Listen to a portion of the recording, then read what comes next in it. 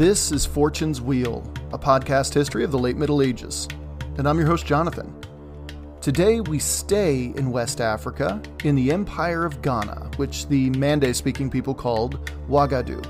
It's time to uncover this area and its people, and bring it out of the shadows of medieval European and Islamic history. Today's episode 63, is entitled Ouagadougou Uncovered. Thank you for listening, and I hope you enjoy the show.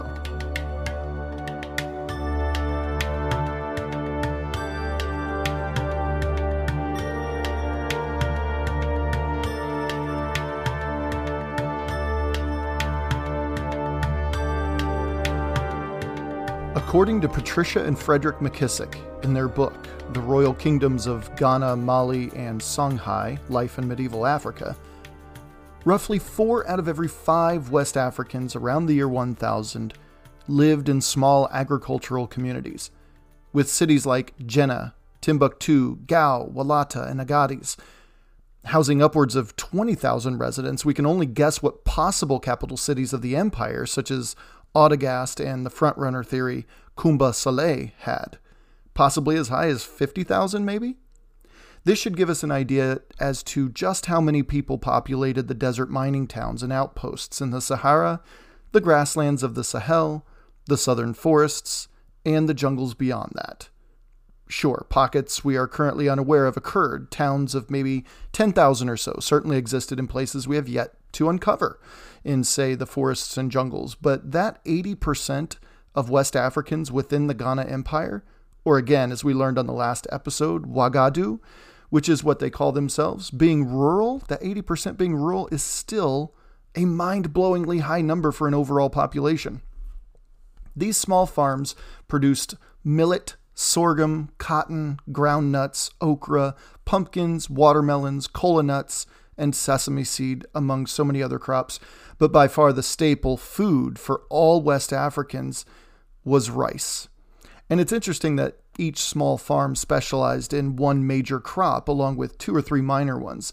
So this no doubt spurred cooperation and trade between villages and communities of all sizes. These farm communities were also pretty well thought out. The McKissicks write, quote, "Anthropologists who have studied the Soninke village life have discovered that 8th century Mande people had advanced farming skills. They probably used dikes and earthen dams for irrigation, and their use of land was so well managed, farmers even grew enough to support the larger cities." End quote. Now, I have more to share with you, but if you haven't realized it yet, I'll just go ahead and say it. What we've been spoon-fed in our history textbooks as children, at least those of us who are mid-30s and older, now as adults, we realize is just complete garbage. West Africa, the location where the vast majority of slaves were harvested, was not a backwoods dumpster fire outside of the edges of civilization. In fact, it seems like it was quite the opposite. Men and women, to continue here, worked in much the same ways as you would imagine. While men handled most of the planting and maintenance of the farm fields, as well as hunting, women did the harvesting and food processing tasks along with managing the chickens and preparing their goods for the man to take to market. Now, why would the women step in to do the harvesting in the fall when the men usually tended to the fields the rest of the year? Well, to quote the McKissicks, quote, "During the harvest season, men built houses, they made tools, or spent a month on border duty in the military." End quote. Yes, that is one service that women were not forced into. Military service, then as it is today whenever the draft or mandatory service exists, simply proves that even in countries that boast freedom of the individual, well, no man's body or life is his and his alone. I guess that's as simple as you can put it.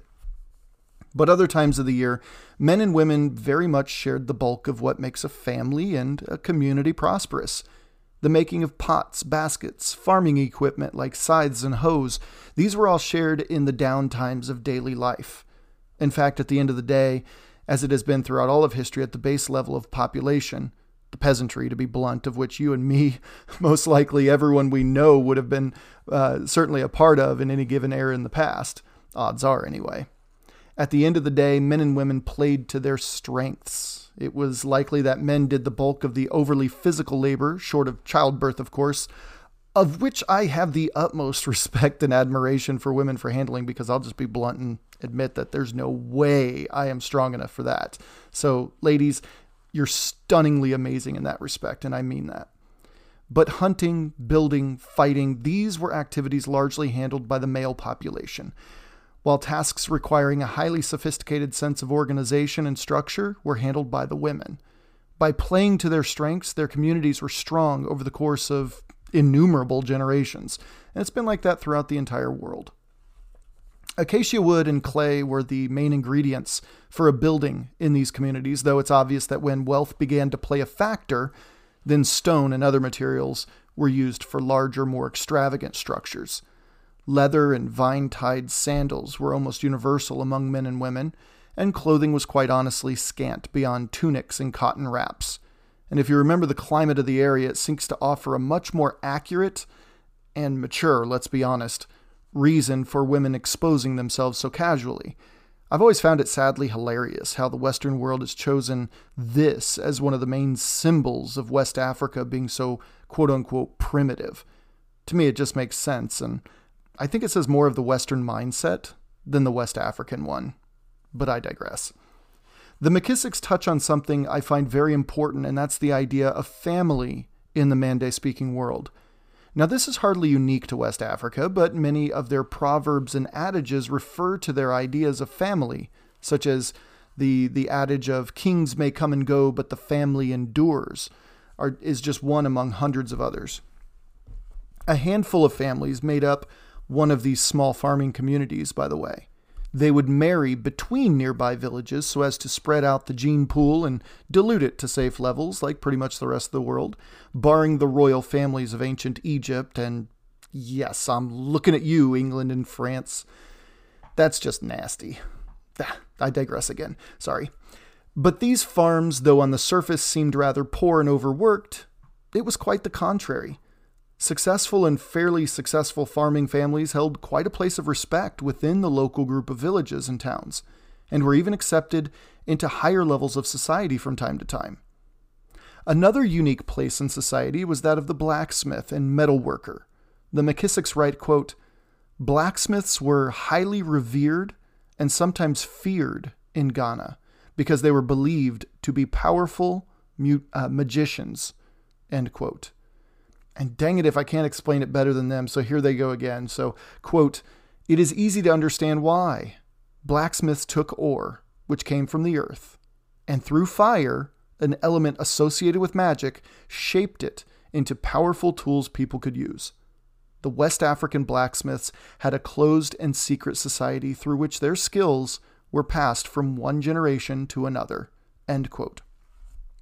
So the McKissicks go on to describe that smiths in general were both revered and feared, from blacksmiths being magicians to blast furnace smiths who could handle fire and intense heat with ease, along with the jewelers who shaped and refined rocks, essentially, into these gorgeous stones, illuminating influence and power of its wearer.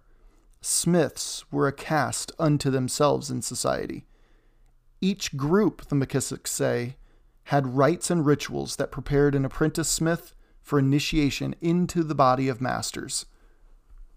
So mysticism, as you can tell, was a large part of this area of the marketplace, that is, the smith area. Their terms for smiths translates to the first sons of the earth, and the word for forge was the same as the word from their mythology about the beginning of existence itself. The word forge was the same word of the cosmic egg that cracked and hatched due to intense heat and spilled from it all of life. Their sacred elements all flowed from this cosmic egg and were also present in the smith's forge. Earth, on which the creator stands and into which the tool is used for the betterment of the community. Fire, which is the vehicle of change and metamorphosis. Air, which teases the fire to grow. And water, which controls the fire. If you ask me, it's absolutely a fascinating concept, not unheard of, but still, to see it played out in yet another part of the world and given to a specific set of talents in society that wrote, the skeleton of that part of the culture, it's, just very neat to see it teased out is all I'm saying. Now, speaking of cosmology and mysticism, this brings us to the topic of pre-Islamic religion in West Africa. Well, there wasn't anything official throughout the region. Things like art, family structure and traditions, agricultural practices, poetry, music, trade, language, these were all fairly universal, though regional differences were understandably present, much like we see in the United States or probably in the country you're listening in. But as for religion, there were shared beliefs and there were myths and legends, but that's kind of where it stopped. There was no overarching narrative that tied it all up, but there was a single supreme God, which might have been just the foot in the door that Muslims exploited to spread itself into West Africa. This God ordered it all and made it a place for life to exist. Other deities spawned from this one God, and they were the, bureaucracy of gods we see in other pantheons, such as the Greek, Hindu, Norse, Slavic, and Native American pantheons, among others. But it was driven by animism, which is the belief that objects and creatures, even locations sometimes, possess an individual and sometimes conscious spirit. Animism is believed to be the oldest true religion in the world, and we see its echoes in every single organized religion today. In fact, many people still practice animism. Native Americans do, Aborigines in Australia, the Sami people of West Africa, and the Ainu on the northern islands of Japan. These are all examples of modern-day animists. And though Shintoism still practiced in Japan today, and if not fully practiced, it's still seen in many of their traditions, is quite similar in that all non-human things have an internal spirit, and one should treat them with the same respect as one would respect a fellow human. Regardless, these animistic beliefs were at the core of pre-Islamic West Africa. And finally, on the religion side of things, West Africa did practice a form of ancestor worship, though the word worship isn't exactly accurate here. They didn't worship their ancestors necessarily. Rather, as the McKissicks say, they honored them as they attempt to live respectable and honorable lives. And I mean, we all want to live up to our family's name and to honor our relatives. Otherwise, why would we have grave sites? All of that. But that's where it kind of ends in the Western mindset, with the mindset of the West Africans. And there's always a catch here. These ancestors could always come back and wreak havoc on the living should they fail to live up to the family name. So, had a bit of a twist there. And here we come to our last piece of West African society we'll learn about on this episode, and I saved it for last for a reason. To me, it might be the most important. If you've read Lois Lowry's The Giver, you'll understand. The griot. The griot is the most revered community member, minus the king, of course, and in many places around West Africa, the same holds true today. Griots hold a very special place in the minds and hearts of West Africans, as the griot holds the West Africa story in his or her head. The griot is the keeper of the collective memory, and this age-old tradition goes back to time immemorial. Now, if you choose to pursue this subject, you may come across other names for the griot, such as Jali, Arokin, Cuvel, Igawin, and even the Portuguese variant criado. But no matter what it's called, it's still the griot.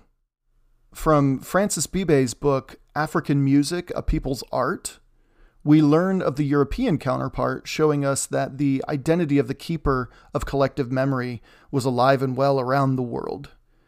Bibe writes, quote, "The West African griot is a troubadour, the counterpart of the medieval European minstrel. And like the minstrel, the griot knows everything that's going on. He is a living archive of the people's traditions. The virtuoso talents of the griots command universal admiration." End quote. And it wasn't just men, though, who served in this important role either. Though passed down from father to son, generation after generation, If a woman entered the profession, then she too would pass it to her daughter, on and on, in perpetuity.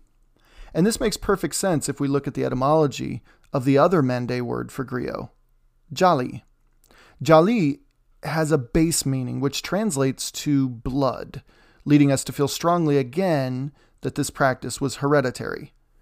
So anyway, these female griots were called jali muso in many places, and we learn quite a bit if we break down the word into its two distinct parts. Jali, again, is another name for griot, and muso is a Mande word for woman. Now, being the storyteller and keeper of the chronicles of the entire culture is quite the undertaking, and it took years to reach the level of sophistication and the level of trustworthiness among the people needed to become a full-fledged griot. And to be sure, there were a lot of griots around West Africa even 1,000 years ago, but only the most trusted were welcomed into the court of the local Gana, or warrior king. These most trusted griots were direct counselors to the king, oftentimes the right-hand man or woman of the king. Again, their role in Soninke and other Mande-speaking cultural groups in West Africa, it was and still is concrete and vital and revered. And these stories were spoken, sung, and danced out. Poetry and prose were a part of their productions as well, and they were master musicians. So, to give us an idea of the kinds of stories these griots and Jali Musa told, I'd like to share one. This is the story of Amadou and Bida. Years after King Diabe inherited the crown, was exiled after a coup led by his brother Kine, and then stormed back and retook his rightful place on the throne of the Cissé people, he died, leaving his kingdom far better than what it was before. But this prosperity was built on blood and murder and human sacrifice. See, back when Diabe was fighting for his throne, he was approached by a mythical beast known only to legend, the great seven-headed snake god, Ouagadougou Bida. Bida, as he was called simply, offered Diabe a deal. Bida will win his throne back for Diabe, if Diabe did something in return for Bida. Diabe wasted no time and made the deal without knowing what the return was. And as we know, Diabe won the throne back. The other side of the deal, though, was a sacrifice each year to Bida, forever. But the story continues after Diabe's death. Each year, as promised, Diabe sacrificed a young girl to the snake god Bida, and each year Bida offered the new kingdom of Ouagadougou peace and prosperity. But when Diabe died, would the new king take on the same contract? And without fail, each new king, though, for decades and into centuries, actually did just that. Until one girl was chosen to be Bida's sacrifice. Her name was Sia. And Sia was betrothed to a great and proven warrior named Amadou, known as Amadou the Silent, for his tight-lipped, almost stoic approach to life and its hardships.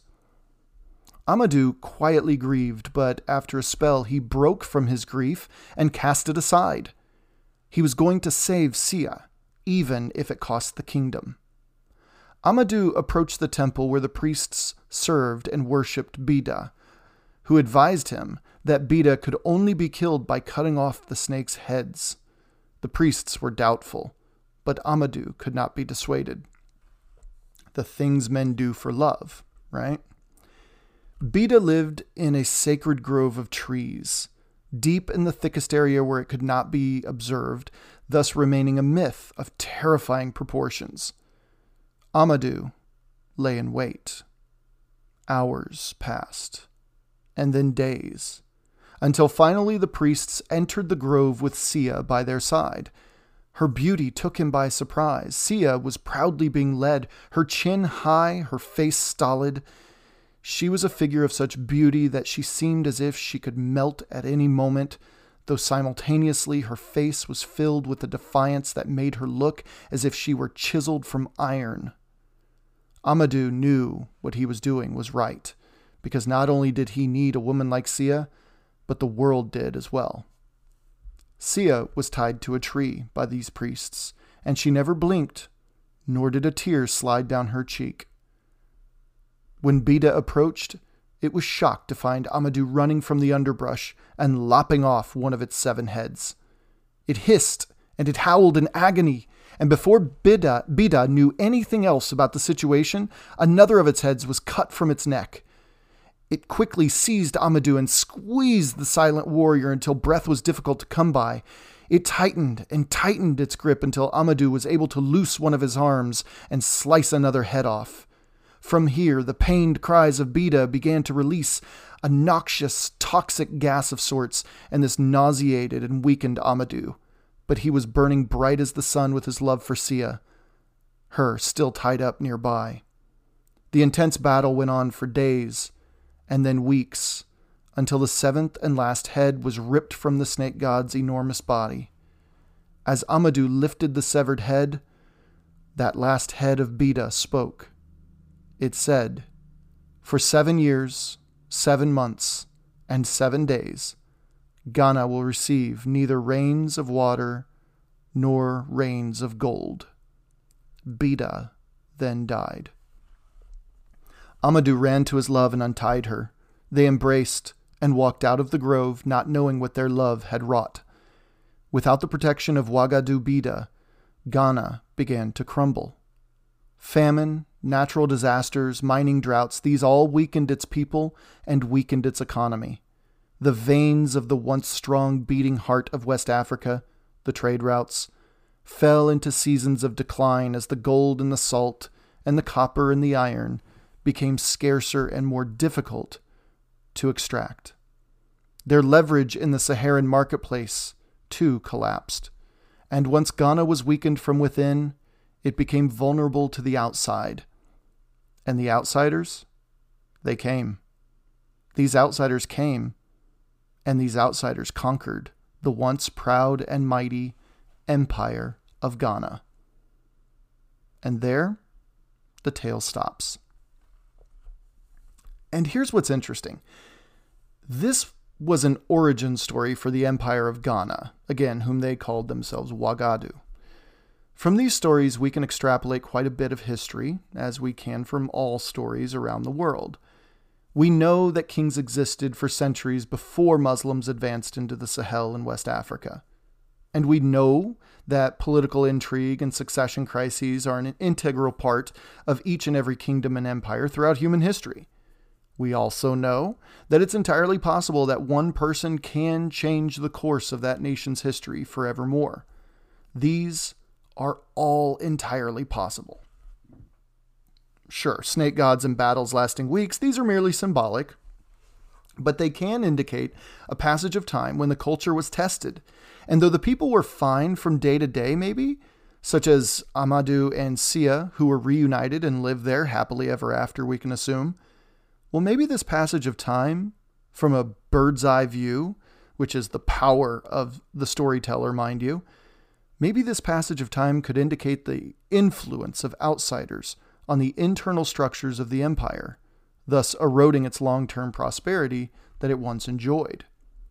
In short, Ghana began a slow collapse from within economically as well as through agricultural difficulties. Again, the droughts and the famines, etc., which occur in natural cycles, which then affected its source of wealth and influence, that is, its mines full of iron, copper, gold, and salt, ultimately leading to a slow internal death. Once weakened, it could do no more than to compromise with outsiders who might help. These outsiders, though, were a part of a spectacularly swift and violent and religiously fueled movement that was sweeping Africa at the time. And Ghana was simply weakened at exactly the wrong time to be weakened. Either way, if we take the poem called The Song of the Turtle from the end of the last episode and compare it to the famous griot tale here, we can see that the influx of outsiders, Muslim or not, was unwelcome by most West Africans. They had enjoyed their independence from the drama unfolding north of the Sahara, whether they were aware of it all or not. And with Islam creeping in through the holes in Ghana's cracking facade, The griots were quick to pick up on the patterns of collapse that were imminent. And I can't help but think about the role of the griot, even today. Our storytellers, they take the shape of more than just one role around here, such as the griot or the minstrel or the bard or the skald. Today, our storytellers are everywhere. Historians, stand-up comedians, filmmakers, fiction and nonfiction authors alike. Their parents and their websites that track a person's ancestry or genetic lineage. And they are us, I say jokingly, lowly podcasters too. I've said this on the podcast before and I'll say it again here. We are who we are because they were who they were. But if we don't remember our past and continuously share that past, the goods and the bads, then we will never see the patterns. Ancients used to believe that the stars showed them things to come. And I used to dismiss that as just crazy. But after decades of reading and learning and enjoying history, I've come to realize the wisdom in such a notion. They saw the patterns of things that they could not change. They looked up and they saw points of light in the vast darkness above them, and they made out patterns in the chaos. The griots who wrote the story of Amadou the Silent saw the chaos of history, and they recognized patterns in the chaos. And these patterns led them to the chaos of societal collapse and reconstruction by outside forces. And there's nothing more terrifying for a community than being remade by outside forces. Self-determination, whether you're referring to the American Revolution or the griot's tale of Amadou and the collapse of Ghana, self-determination is what all communities strive for. It's what all communities wish to practice. The griots of Old West Africa saw the constellations in the chaos of their history. And in studying them and West Africa, I'm led to my final thoughts of this episode. Are the griots of today in our own respective nations listening to this? Are they seeing the constellations within these chaotic times? And seems how you and I and anyone else listening to history podcasts or teaching history courses or raising our children with stories of the past, or even buying or borrowing history books to devour, are we willing to stand apart from the crowd and become the griots that every community needs? One thing you'll know about me if you knew me better is that I never intend to lecture or speak down to anyone. I make a conscious effort to stay humble and admit that I'm still learning, always learning, though I also admit that I unknowingly, and I don't mean to, but I come across as a know-it-all too sometimes. So I try my best to monitor that. But aren't these questions and these thoughts are what learning history is all about? I want to hear your thoughts too. On social media, through Facebook Messenger, Twitter, email, Patreon, whatever. History can certainly be enjoyed by simply reading and listening to it.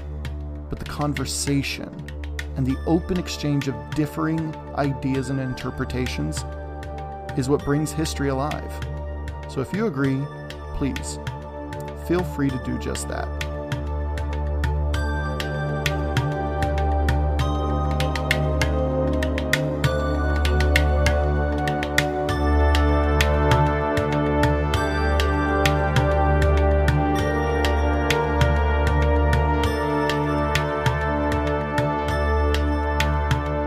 Catch us on the next episode when we continue our tale of how history continues to intertwine itself. We will move northward into the Maghreb and beyond, but we're hardly finished with our exploration of West Africa, so stay tuned. Thanks for listening, everyone. Until next time.